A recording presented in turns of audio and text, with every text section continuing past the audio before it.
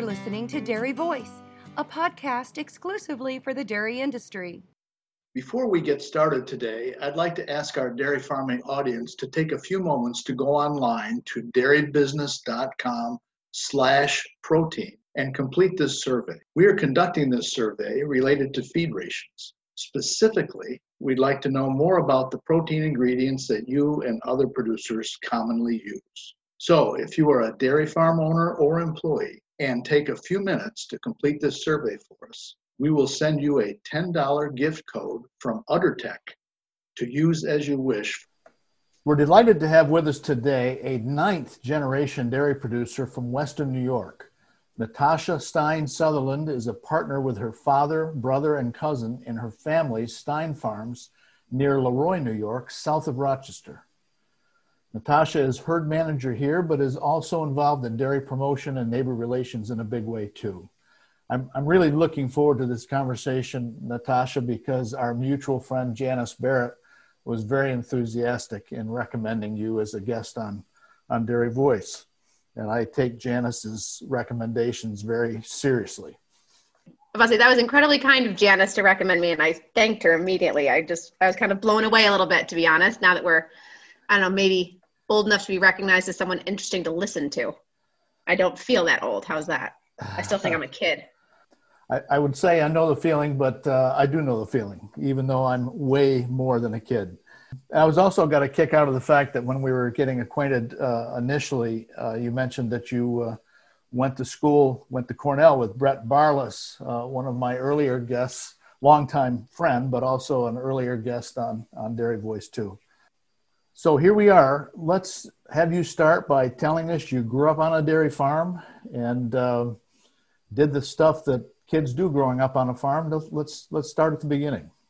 Like you said, every normal kid on a farm growing up, helped mom feed calves when we were really young, things like that. It was me and my brother, two cousins from over the hill, two cousins from down the hill. And we were basically raised by like siblings running around this operation. And back then when I was young, we grew from 200 to about 400 cows.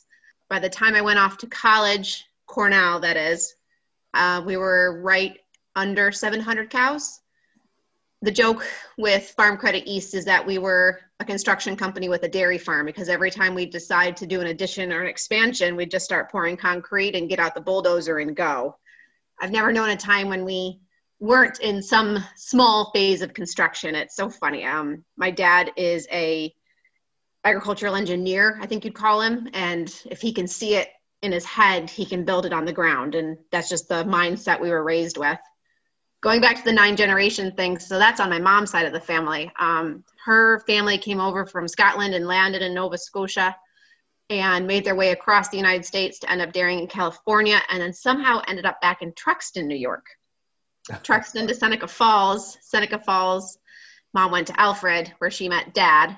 And yeah, then you got me, unfortunately, number 9. And then I'm raising generation 10 here on the farm. I've got Daniel and Lockwood, our 2 boys. My husband, Richard, I met kind of through Cornell in a way. Cornell has this amazing exchange program with Lincoln University down in New Zealand. So I spent a semester abroad, and I absolutely fell in love with the country, the people, the culture, the blatant appreciation for agriculture. We're 2% of the population here. They are a majority there. And they're very well respected. It's known that when milk's making money, towns are going to flourish as downtowns are going to exist. And that just spoke volumes to me. So when I graduated, I basically packed my bags and went back as fast as I could. And in total, I spent 7 years in New Zealand. I met Richard one night at a bar, as you do. And about 6 months later, we were engaged. A year later, we were married, and I have the most supportive husband in the world. He grew up doing sheep and beef, so he has an agricultural appreciation. He did work on the farm with me for 4 years, but he's back doing what he loves. He does environmental impact planning and economic development planning as well. And so he works for a government entity, and loves that long range forecasting, and especially with the challenges that COVID is presenting to small business. So he is truly happy doing what he's doing, even though we're not quite in the country he longs to be in. Sounds like useful skills to have affiliated with a dairy farm too. Oh, absolutely. And then he's got a little thing on the side where he breeds cows every Thursday morning. So he's truly useful. There you go. Well, let's talk a bit, just a moment about New Zealand. You obviously worked on a farm or several farms while you were there, I presume.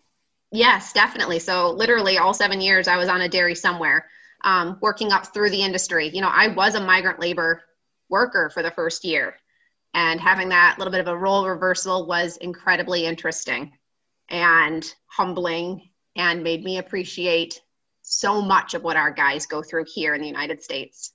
I worked my way up into management, and then we became lower order share milkers. So if you're not used to the term, basically you are handed the keys to the property, which is just fields, fences, and a dairy shed, which is a 2-sided barn with your swing parlor, and sometimes the cows, sometimes not the cows. And you're told to run it for a year with very little oversight. We were a lower order share milker, so I got 22% of the milk check, and the landowner took the rest. And however well you did is however well you did in your paycheck.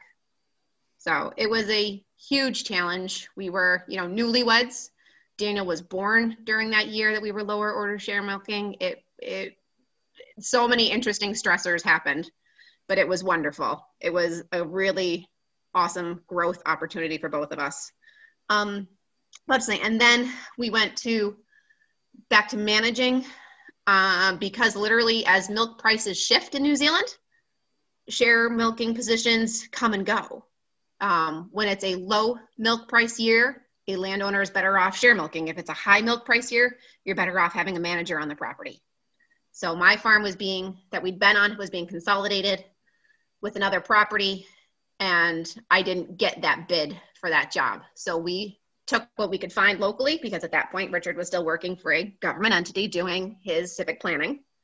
So I took a managing position, and that was another learning curve. Taking that step back was really hard. And I realized that I didn't want to take a step back again. And during that year, I got the phone call from Stein Farms home saying, hey, we're looking to expand one more time. We're looking to go from 700 to 1,000. We're not doing it without you. Are you ready to come home? So there was a lot of discussion that year. Lockwood was born that year. And that, in a funny way, having 2 little boys, I think that was, for me, my emotional catalyst to come. It was challenging, career-wise, to be mom and farmer. Daniel was born, I had 6 weeks off, and then I was right back to work. And that's not the New Zealand standard. They do paid maternity leave of 14 weeks, but for my career, I just couldn't do it. So no, coming home was difficult, was interesting. My poor husband landed into America for about the 4th time, and we got 18 inches of snow. It was March of 2014, and he's like, what just happened? I'm like, oh, it's March. Welcome. Not so much snow in New Zealand, I expected. No, so Richard we lived in Oamaru, which is south of Christchurch. You're on the South Island, very coastal, very temperate climate. You would hit 35 for your low on a winter's day, but you'd see 40 every day. I mean, you had measurable grass growth all year long. So, so different from what I'm looking out the window at the moment. Today, consumers crave more than high-quality dairy products. They also have expectations on animal care. I'm Jeff Brosey, Technical Director for AHV. We are an innovative animal health company developing products based on the science of quorum sensing. Our cutting-edge portfolio ranges from calf health to udder health and have helped dairies around the globe reduce their reliance on antibiotics. Learn more about us at ahvint.com and find AHV USA on Facebook and LinkedIn. Let's move to Leroy. You've come home with your family, your young family, and your husband. You're now part of the team at Stein Farms. What's going on now? 2014, 2015 We grew to 1,000 cows. Again, construction operation in our heads. We literally got the bulldozers out and off we went again. So in between our covered manure lagoon and our dry cow barn, there was enough space to put in a 4-row barn that would hold 340 cows. So we did it. We were called crazy, but we did it.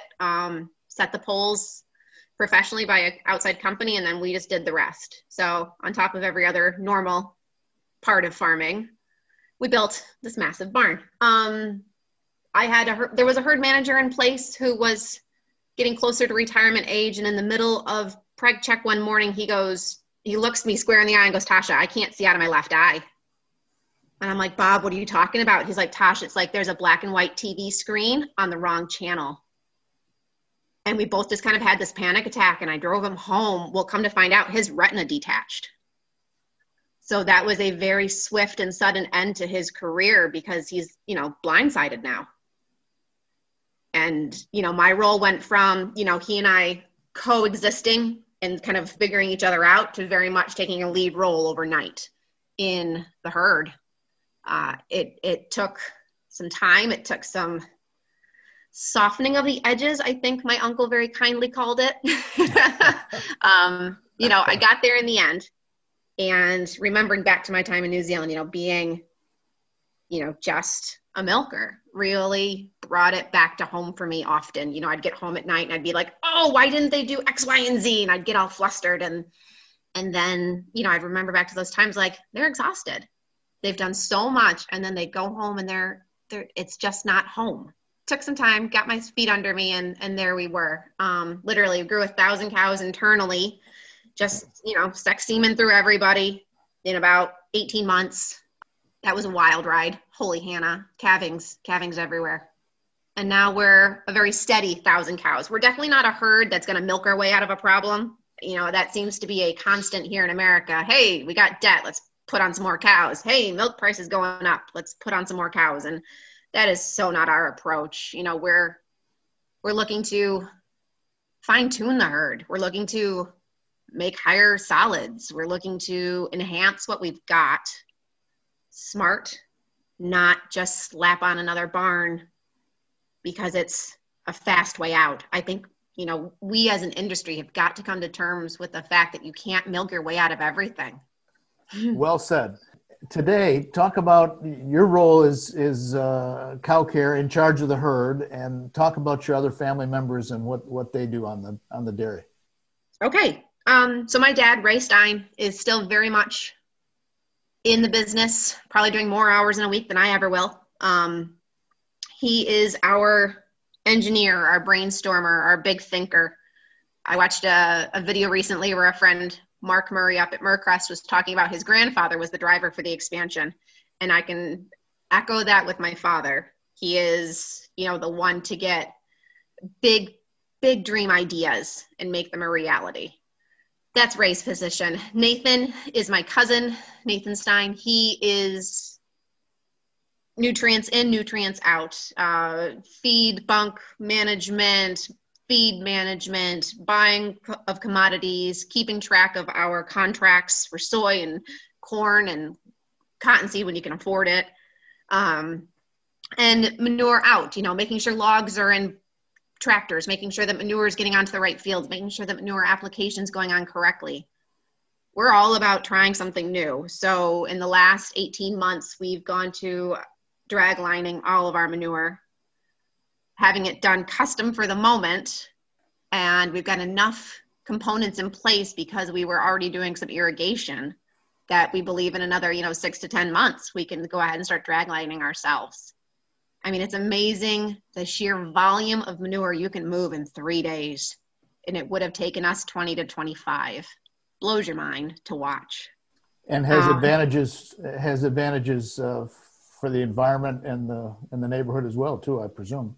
Oh, exactly. And really, that's one of my most recent roles is, neighbor relations, and knowing that, hey, we're going to be hauling manure for 25 days straight. People, just about want to pull their hair out. And I can say, hey, by the way, manure's done. And they're like, how? And that stunned silence of really? It's such a gift that, we can give ourselves, but we can give peace of mind to the people around us. We don't need to impact people's worlds tremendously if we don't need to. So it's been a really neat technology to incorporate. Hang on, I missed a family member. So we've got my brother, Jared, 2 years younger, but about a foot taller than me. He is our lead mechanic. He's that guy, when we were kids, Legos, he could see it in his head and build it twice as fast as the instruction book said. And he now does that with everything mechanical on the property, tears apart 18-wheelers in winter and puts them back together. Our fleet of 10-wheelers are all straight out of the 60s and 70s, but he knows every engine inside and out, and the way his mind works I find so interesting. Between the three of us cousins, I've got 2 children, 2 boys. My brother has a boy, and then my cousin Nathan has 2 boys. And already you can see these little gears working as to who's interested in what. It's so funny. Maddie, Nathan's youngest, is all about the cows. And he can tell you where his girl Milky is and what pen she's in right now, and he's not quite 4. And then you've got Lockwood. He's my cow kid. Daniel's going to be an engineer. You can see it today. It's so interesting watching the things that fascinated us as children just manifest all over again. It's a wild thing to watch. And lots of fun too, it sounds like. Oh my gosh, having these 5 little people roaming around. I mean, they don't roam around like we used to. We're too big now. There's too many staff. When I was a kid, there was about 4 staff members, and now there's 18 of us total. And that's a lot of moving parts and pieces. So it's not quite the freedom I remember, but I mean, we still get them there as often as we can. That is for absolute sure. Well, that's great. Well, let's talk a little bit about how you do manage your herd for efficiency and set your goals for solids and the like. On your Facebook messaging, I saw some references to the technologies that you use. Just tell us a little bit about that. I've got a bunch of different things going on at the moment. I mean, like most people in the industry, it's either sexed or beef. I either want you or I don't for our breeding kind of style. We take that almost a step further. I've gone and I found that I've missed all the fun colored breeds I had in New Zealand. You had these huge, crazy multicolored herds. I mean, I'm not going to go back to the Kiwi cross that tops out at about 47 pounds of milk, but we've found some Fleck V's that are breeding back beautifully. We've really struggled actually with the Jerstein combo. I cannot get them to breed back as well as I would have liked. Grabbed a couple of interesting Ayrshire bulls out of New Zealand as well, trying just something a little different. And it was very interesting how the components changed really within 6 months of those crosses coming on the herd. We're also very, very meticulous about all of our forages going into the bunk, more than probably we ever were. And that change and that, 60% forage diet, 57%, 60, whatever, is truly also driving butter fat in a way that you wouldn't have thought it would. People talk about high forage gives you fat in the tank and all that, but holy crow, when you were running a 4.2 butter fat, it was just, a wild day. You're like, really? We did that on Holsteins? It was pretty cool. And then going back to just the Holstein breed that we use, I'm only picking A2 bulls. I think most people are nowadays. But the other thing is it's only a positive percent fat and percent protein. I can forgive a lot of other bits and pieces on a bull, but if it's a negative percent fat or percent protein that I'm going to be gaining through, what's the point? We're not in a fluid market in this country anymore. It is a cheese market, and we all need to, again, come to terms with, the changes from our parents and our grandparents' days. We need to be creating something a processor actually wants to use and can use efficiently. That's kind of my take on breeding, where we're at. We're a double obstinct farm. I have a voluntary waiting period of 80 days. Let's get them well and truly past calving. Let's get them well and truly, almost up and over the peak before we even look at repro. As someone who basically had Irish twins myself, it is really hard to breed back for a woman. So why the heck do we think we're going to make a cow do it any faster? Let's be honest with ourselves, right? I'll defer to your experience in that regard. And then let's talk about technologies out there. So in regards to new technologies, going to cow health, we were contacted by SomaDetect. They recently, well, not recently, 2.5 years ago, moved into Buffalo, New York out of Canada. They are a dairy technology that's using lasers and light spectrometry to tell you cow health based on her milk. The thing about it that I love the most is there is no impact on milk flow. It is a completely pass through 90% of your milk through the back of the unit, 10% of the milk through the front of your unit. So that's what they're imaging on. It's just that little 10%.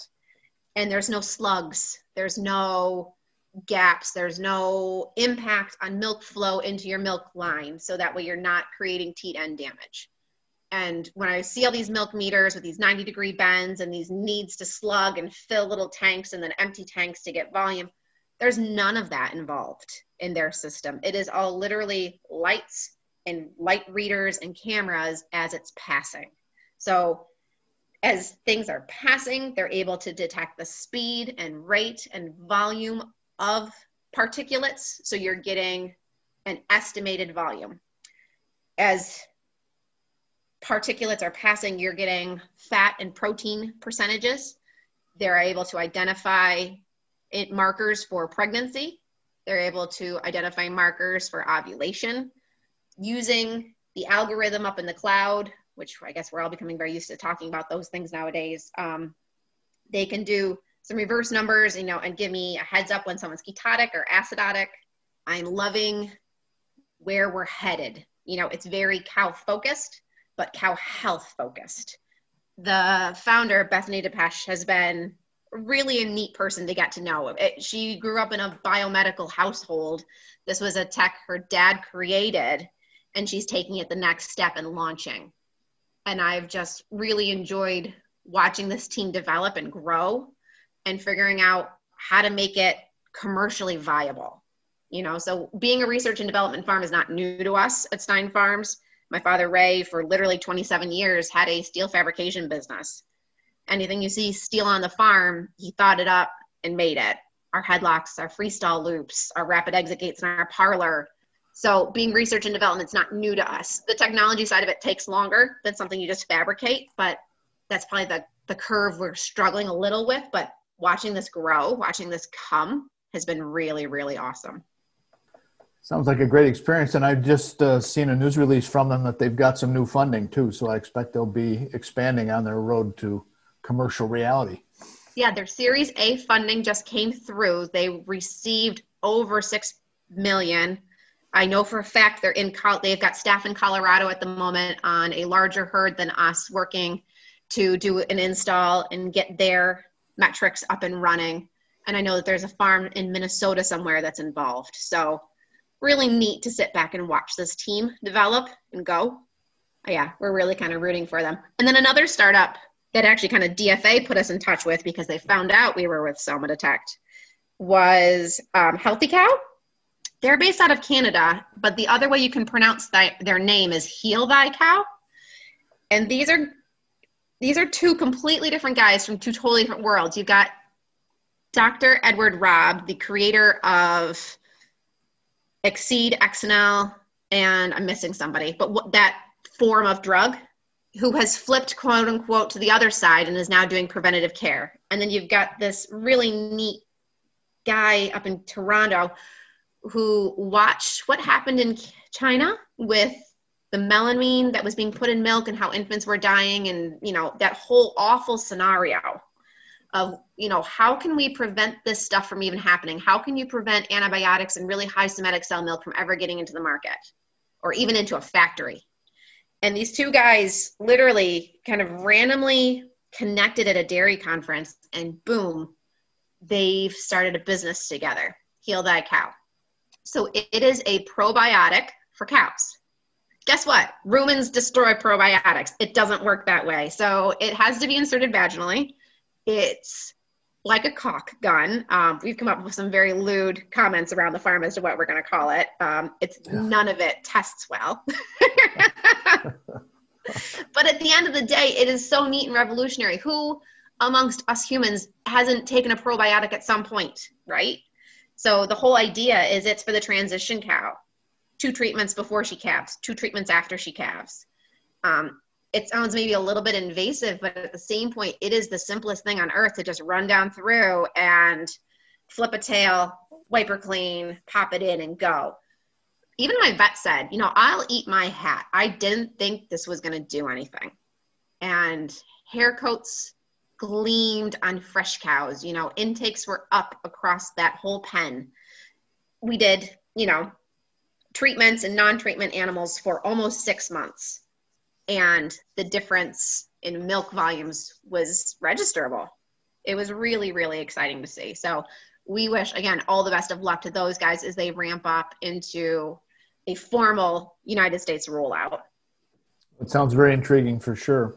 You obviously are concerned about consumers. You speak in a language that consumers can certainly understand and relate to. Got a couple questions for you. Where do you ship your milk? Are you involved in that decision directly, or are other family members deal with your milk marketing activities? And then after we talk about that, give us a little bit of insight into your dairy promotion work. So we're a DFA farm. Kind of have no say where we end up, but I can tell you we end up at Sorrento up in Buffalo quite often. Mm-hmm. So a shredded mozzarella line. Every once in a while, we end up in the new Hood factory here in Batavia, New York, which is nice to see it going local. Milk processing has got to move to where the dairy is, and Western New York is where it's happening. There's a possibility, a rumor, a known that Great Lakes cheese is expanding. So that's a really exciting possibility of, a huge source or a huge vat that we can fill as an industry and absorb some of this excess that we've got happening up here in Western New York. Yeah, they're Ohio-based, I think, but they've got a plant in Adams Center, New York, that has been a real boon to the Jefferson County, St. Lawrence County, Lewis County region in terms of milk volumes. Absolutely. No, especially when COVID hit. And, we're a DFA farm in the Northeast, which means we had an instant 85% we were allowed to ship up to 85% of our volume from 2019. Anything over that was penalized. It is not an ideal situation. I still to this day argue it is not a fair situation. There was a small group of us farmers that had approached DFA for over a year begging for a base program, at least establish a base. A base access program is where we'd like to head to, but just get us a number. Yep. Let's roll in that direction. They were DFA in other regions had already had a base access program in place. And the Northeast was very hesitant and very standoffish. And now we are where we are. And I kick myself that we didn't scream louder and harder.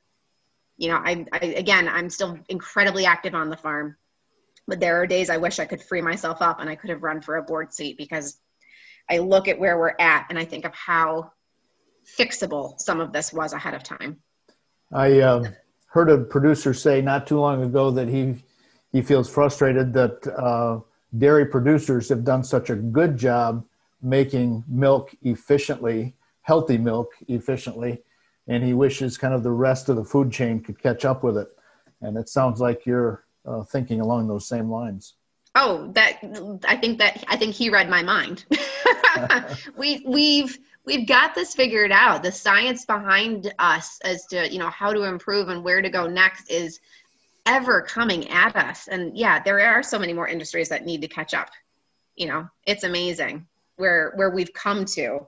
I'll go back to the DFA thing. So we're now allowed to ship up to 87% of our milk before we're penalized. And the dollar value has changed from at one point being a $10 deduction to a $6 deduction to recently a $1.28 deduction. Where does it make financial sense to sit at? Where do we need to bounce to? And one of the strengths of Stein Farms is definitely we love numbers. We love figures. So we had milk production, versus we had all sorts of numbers for like the last 15 years that we could sit there and really look at and go, okay, where is our cost of production? Where do we sit? Where can we, truly screw something down and say we can do X at Y, and we can make milk at this point efficiently year over year.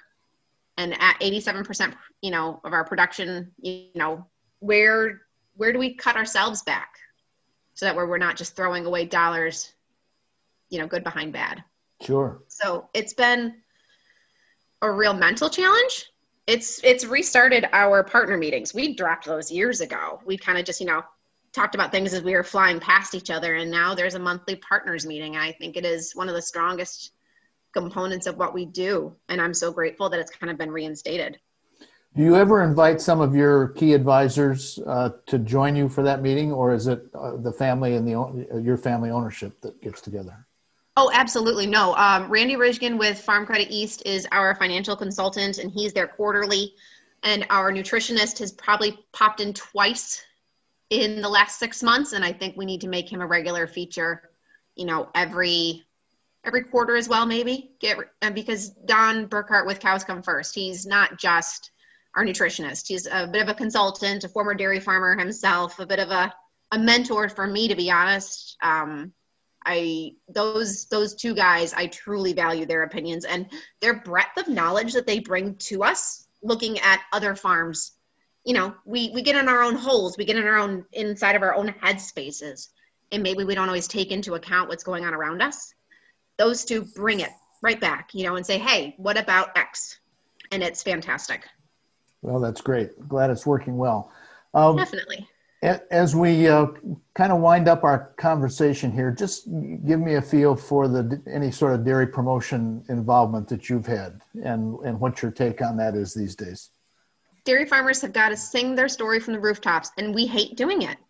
I get it. I get exhausted at night. I just want to go home, hang with my kids.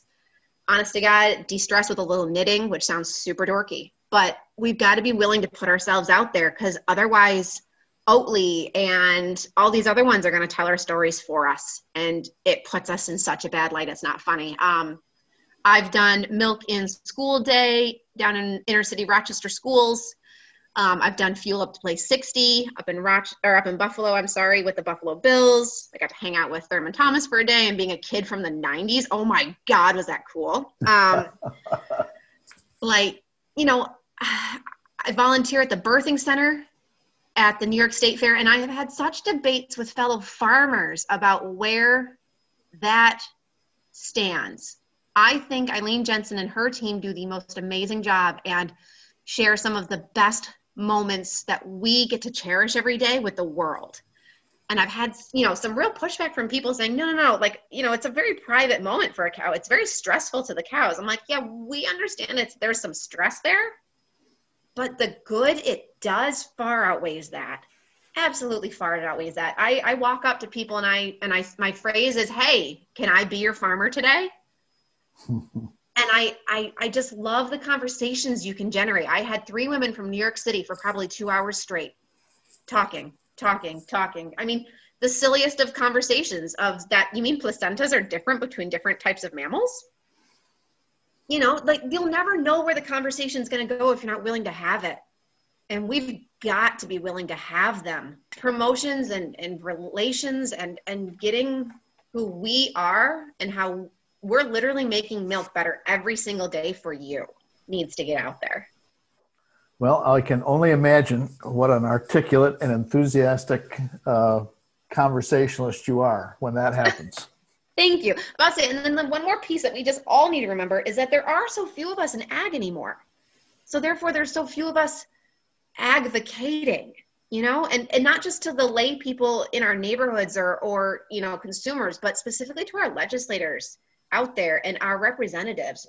We have got to embrace Farm Bureau or NEDPA or whatever is in your region to make sure that we get heard. Otherwise, we get screwed. New York State right now still will not officially recognize agricultural workers as vital employees in need of COVID vaccinations. Yes, they just opened up to anyone over 30, which includes most of my workforce. But that New York State, specifically Cuomo, refused to acknowledge that literally ag workforce is not an essential worker and therefore in need of a COVID vaccination, floored me. Absolutely floored me. I'd like to see that man grow all of everything he needs in downtown Albany. Well, he's got some other distractions, I think, before he gets into farming in Albany. Yes, he's got a lot of things going on at the moment. But I mean, to be ignored in such a way, yep. this is the whole argument that we need to speak up because no one's going to speak up for us. Well, it sounds like you were holding up your end very nicely. Thank you very much, Joel. Well, Natasha Stein, really appreciate you, Natasha Stein Sutherland, pardon me, to your husband and you. He'll appreciate that. Thank you. Really appreciate you taking some time to talk with us today. And it's been fun. Very glad to get acquainted. And I will thank Janice Barrett for her excellent recommendation. She was right on target. Thank you so much for letting me come on the show today. And I hope that someone took a nugget out of something I said. Well, there's a lot there to chew on. So I'm sure this will be a very popular episode. Oh, thank you. You have a great day, Joel. Thank you. And we thank Natasha Sutherland from Leroy, New York, Stein Farms. We ask our listeners to give Dairy Voice a great rating on your podcast app, and how you cannot after this episode, I don't know. But until next time, I'm your host, Joel Hastings, signing off for dairybusiness.com.